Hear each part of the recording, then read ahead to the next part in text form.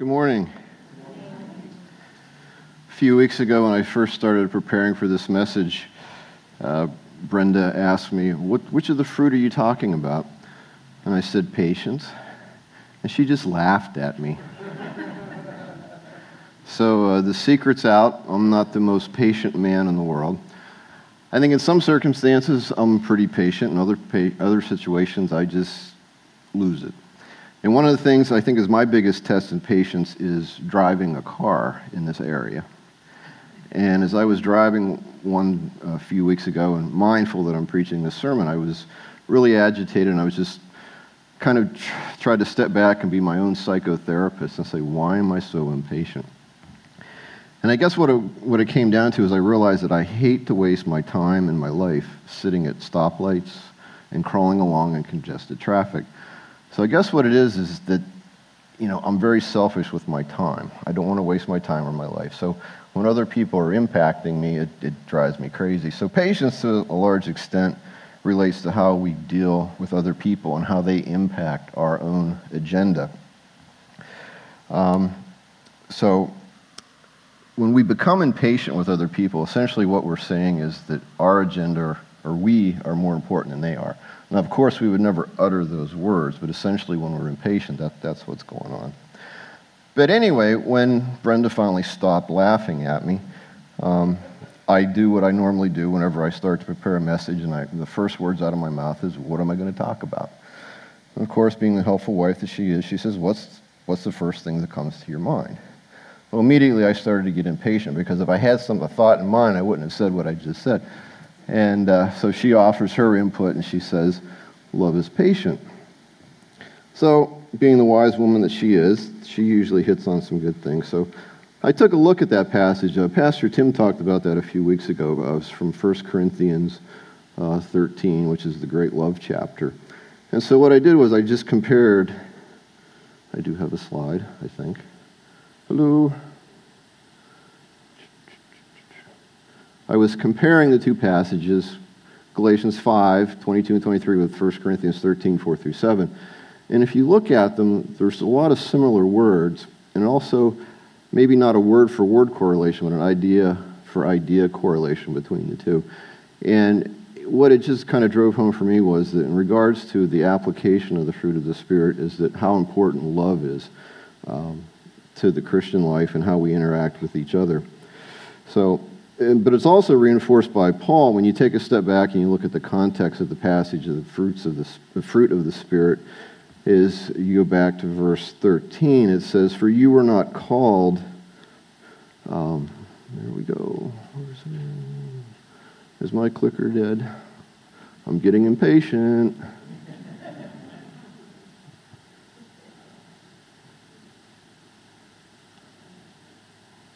Yes, yeah, okay, there we go. I forgot what I had put up there. Yeah, verse 13, it says, "For you were called to freedom, brethren, only do not turn your freedom into an opportunity for the flesh, but through love serve one another." And again, the very next verse, the importance of love, is, "For the whole law is fulfilled in one word, in the statement, you shall love your neighbor as yourself." So regarding to interacting with each other, love is very, very important. But you didn't come here today to talk about love. You came here to hear about patience today. So I'm going to show you a video in a little bit. But what is patience? And a typical definition, if you pull out on the internet or pull out a dictionary, it's the capacity to accept or tolerate delay, trouble, or suffering without getting angry or upset. Easier said than done. But actually, if you go ahead and show the video, I think the video is a good example of what patience really is. That cat was incredibly patient, but if you saw, he had a limit. He gave that one dog a karate kick. Like, okay, enough here. Patience. We can all joke about it. It's one of those things that we wish we had more of, but what's the line? I wish I had, give me patience, I want it now, kind of thing. But I think I'm going to head on today to talk about patience amongst each other, but I think I'd be remiss if I didn't talk about patience in two other areas, and I'll just touch on them real lightly. One is It has to do with the patience, our patience in dealing with God and our patience with ourselves. So real quickly, the first point about being patient with God is that we just need to be patient and wait on His timing. I know that is kind of a cliche and there's nothing we can do about it. It's kind of frustrating when you think about it because God He created time. He's outside of time. He's never in a hurry, and nothing ever catches Him by surprise. Now, us, on the other hand, we are very much confined by the limits of space and time. And we call to God, we ask for help, we ask for direction and wisdom, and sometimes it's very slow in coming, and sometimes it may not come at all. So all I would just like to encourage you with is that, and that is, we need to be patient and trust in God's timing. And I want to encourage you because faith is what pleases God. And by waiting and trusting in God, you are demonstrating faith. If you have a situation where you can wait, then I'd encourage you to do that and to trust God and be very patient. Now, unfortunately, there are situations in our lives where we don't have the luxury of waiting indefinitely. We have to make a decision. And so my little application for you is a verse in 2 Timothy, chapter 1, verse 7. It says, God has not given us a spirit of fear, but of love and power and sound mind. And what I want to press upon you, if you can't wait and you need to make a decision, is to apply what's called the sound mind principle. And that's where you use your God-given mind to make the best decision you can. You collect the facts, you consult with other people, you do a pro-con list, you do everything you can. Most importantly, you do a gut check. You look inside and like, okay, what's going on? Am I promoting myself? Am I promoting others? Am I helping myself? Am I hurting others? Is this glorifying God or is it glorifying me? So when you factor in all those decisions and then prayerfully commit it to God, that's the sound mind decision. So if you can wait, please wait on God as an act of faith. If not, we all have to make decisions and move on. So apply that sound mind principle. Now, in regards to being patient with ourselves, sometimes we can be our own worst enemies and criticize ourselves too hard. I mean, it's good every once in a while to stop and do a self-assessment and realize when you're missing the mark and you're doing things you shouldn't do, and you need to repent and confess that and pray about that. But sometimes we can really beat ourselves up more than we need to. And sometimes we can impose those same thoughts that maybe if I don't like myself, then maybe God doesn't like me. And that's wrong. God has way more patience and way more grace than we have. But we can't let ourselves think that He is displeased with us because everything that we do, He looks at us through the lens of what Christ has done for us. Now, another thing we can do when we're impatient with ourselves, or what may cause us to be impatient with ourselves, is when we compare ourselves with other people. God's given us people in our lives for our benefit, not our hurt. So what I just want to pass on is use godly people as an example, but not as a standard to evaluate yourself. Use godly people as an example, but not as a standard to evaluate yourself. There's people that may have a lot of faith. There's people that may be prayer warriors. There's people that may have a good knowledge of the Bible, and you can say, well, I don't match up to those people. Well, that's not the purpose. They're there to be an example for us, not a tool to condemn ourselves. And another thing to bear in mind is that in keeping with Paul's illustration of bearing fruit grows at its own natural pace. Every fruit tree bears its fruit at different times. And there's a principle from Scripture that I want to share with you, and it's from Psalms. It's chapter 1, verses 2 and 3. And it's about the man or woman who's trying to live a godly life. And this is what it says. It says, but his delight, or her delight, is in the law of the Lord, and in His law he meditates day and night. He will be like a tree firmly planted by the streams of water, and this is the key part, which yields its fruit in its season. I think we all have a season in our lives where we're going to be fruitful. And in the meantime, we may be in the process of maturing. And that's why we need to be patient with each other, is that our time has not yet come. Now, it doesn't mean that we just sit around and do nothing. We have to take some effort to prepare for God to do His work. We need to make sure that the soil of our heart is in the right condition.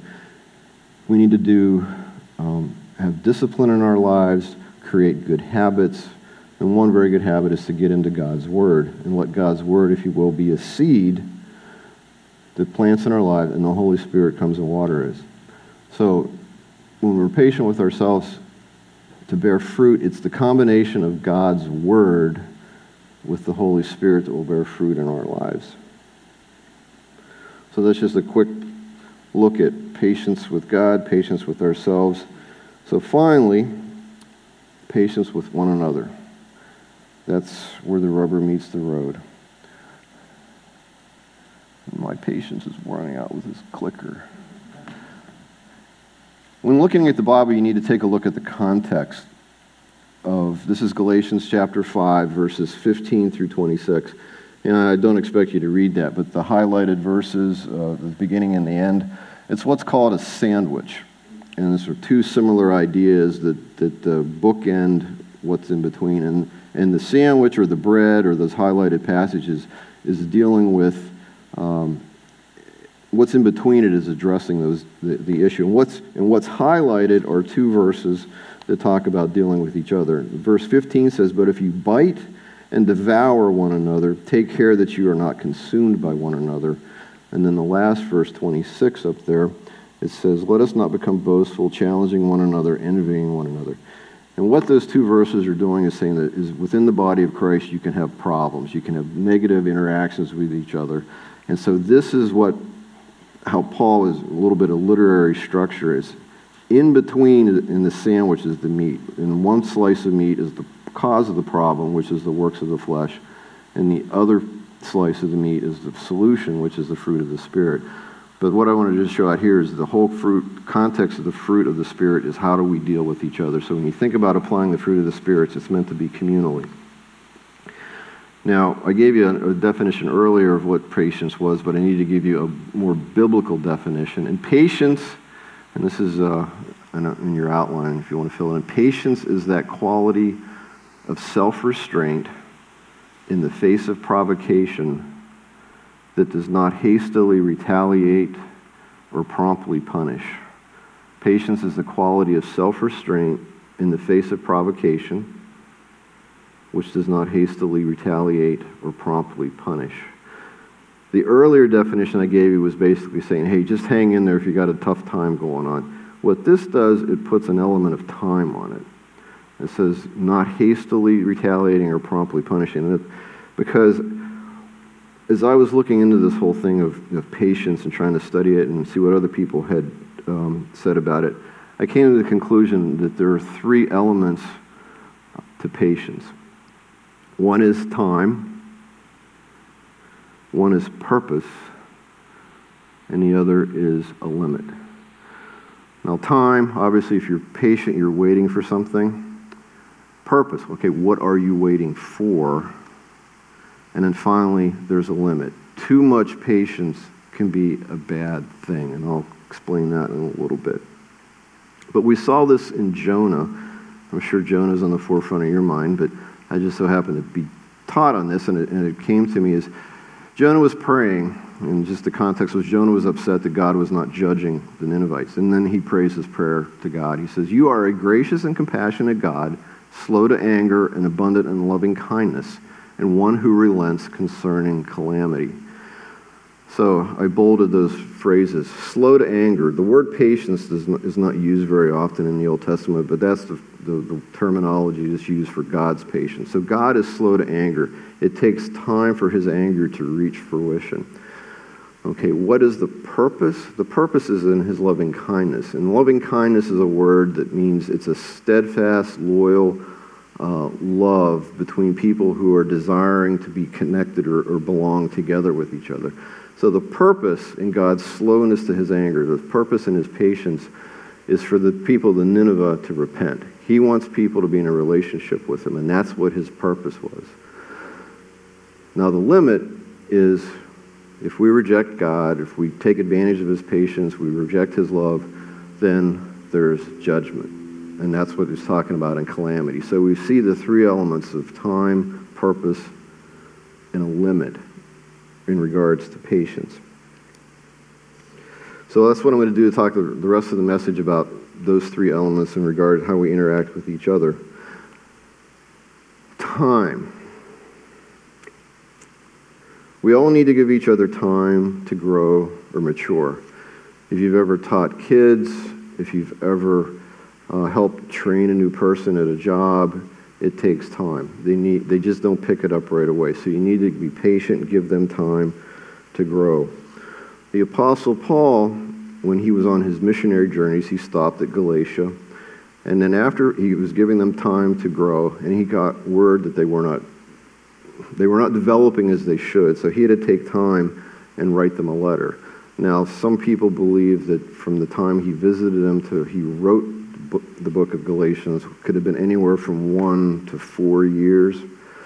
So just think back of where you were when you were 1 to 4 years old in your faith. You probably didn't have all your facts together either. But there was a time that Paul gave them, and again, this may be another cliche, but it's true, is that we all need to recognize that we are a work in progress. We are all a work in progress. And Paul was giving the Galatians time, and he actually modeled this time, purpose, and limit, because the book of Galatians is called the angry epistle because of the tone that Paul takes when he opens the epistle. He let the Galatians go, let them try to grow on their own. He heard that they were not progressing, and so he had to make a very direct letter to them and confront them, hey, you are on the wrong course. His patience had ended. He had to direct them. So that's what we see here in the book of Galatians. But we all need time because we're all a work in progress. All right, what is the purpose? The purpose. God's always at work in our life to make us, to change us, to transform us, to conform us to the way he wants us to live. And he uses various things in our lives, or circumstances, the people around us. And I don't know what the purpose that God has for you specifically. I'm not even sure what God's plan is for me. But generally speaking, what I can tell you is this, is that the goal is that we become conformed to the image of Christ. Is that we become conformed to the image of Christ. So when we're patient with each other, there's a couple things going on there. One is that we need to wait, and it's not always easy to wait as we deal with people. And sometimes they irritate us, maybe unintentionally, maybe there's personality conflicts, maybe there's a slip of the tongue or whatever, but we need to be patient with each other. And that works in our lives to help us to smooth off the rough edges, But also, when we're patient with other people, we're actually modeling Christ-likeness to them so they can see what it was like, when Jesus was patient with his disciples. Because we all need to see that model. But the whole point is to be patient with each other so that we can become more like Christ. Sometimes our patience wears thin, but we can't quit. We got to keep on. And I came across a Beth Moore quote. I thought this was pretty good. Beth Moore is a very well-known Bible teacher. She said, "The world breeds impatience. We have to go to the Word of God to find patience. The most difficult people are the sandpaper we need to be completed or mature. We can't situate our lives to avoid all conflict. This is God's finishing work for us." And a blank in your outline is, convenience does not produce character. Convenience does not produce character. So God uses each one of us in each other's lives to conform us to the image of his Son. So when you look around here at Calvary, you shouldn't see Carl or Janice or Jack or Misu. What you should see is sandpaper. Now, if I was real spiritual like Ben did, he went around and he put a penny on each one of the seats, I would have put a little piece of sandpaper on your seats. But kidding aside, is no matter how well you get along with somebody, you're always going to come up, there's going to be friction in that relationship. So, again, we need to be patient to allow God to use other people to smooth us off, to make him more like his Son. So that's time, purpose, and what's the limit? There comes a point in time when continued patience becomes unhealthy. And if we don't confront other people in a very direct manner, essentially what we're doing is we are enabling them to continue on a wrong path. By being too patient or failing to confront somebody, we're failing to love them. And by enabling people, we're actually becoming an accomplice in the same sin or difficulty that they're struggling with.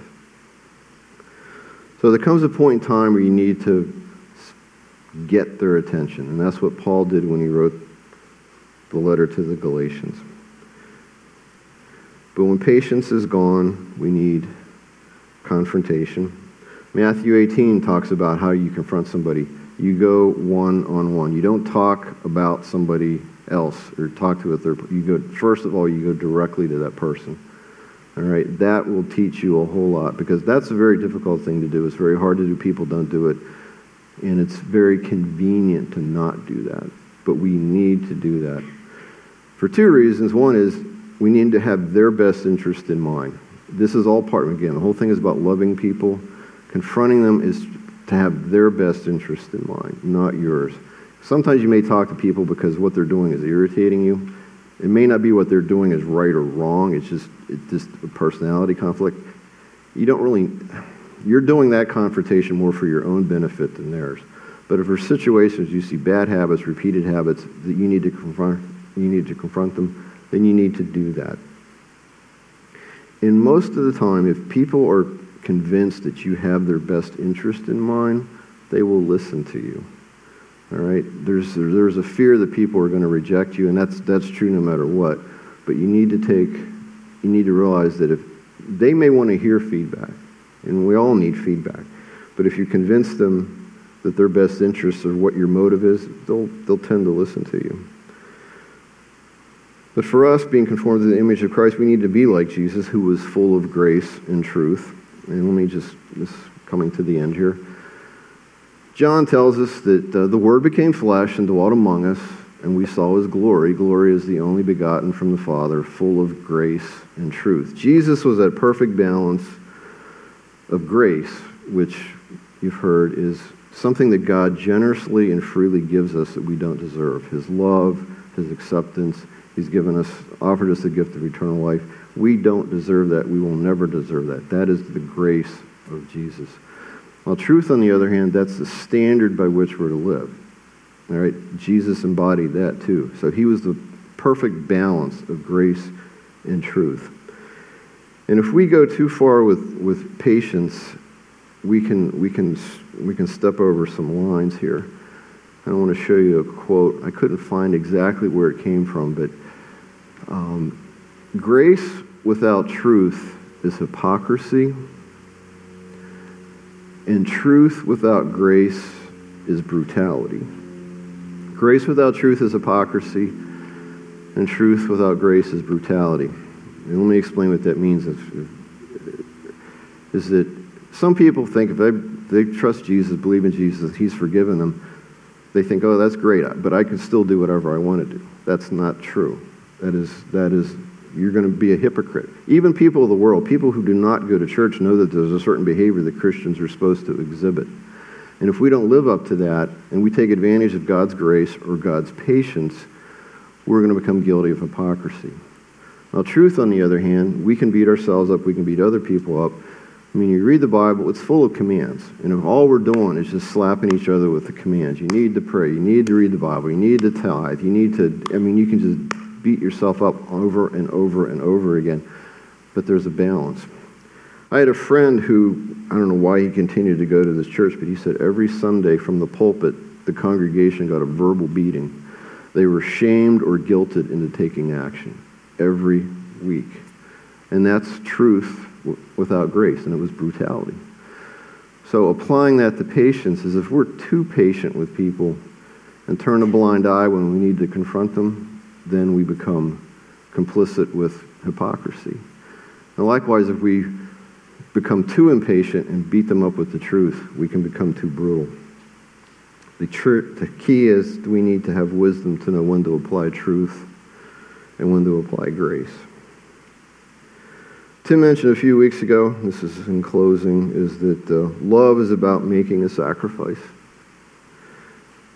And being patient with someone is a sacrifice on our part.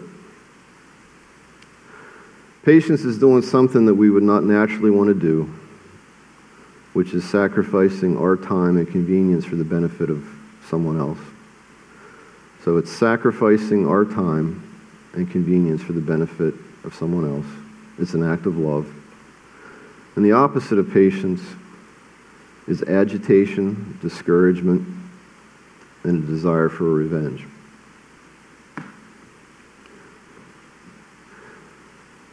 In Galatians 6:7, Paul said, "Don't be deceived, God is not mocked. Whatever a man sows, this he will also reap." So my question to you in closing is, what seeds are you sowing in your life?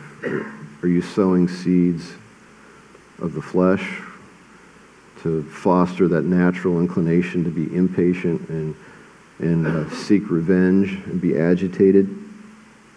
Or are you sowing seeds for the fruit of God's Spirit to be born out in your life? Is the soil of your heart in the right condition for God's Word to have an impact through the Holy Spirit? So what fruit is being produced in your life? Let me pray. Dear Heavenly Father, we come before you and we thank you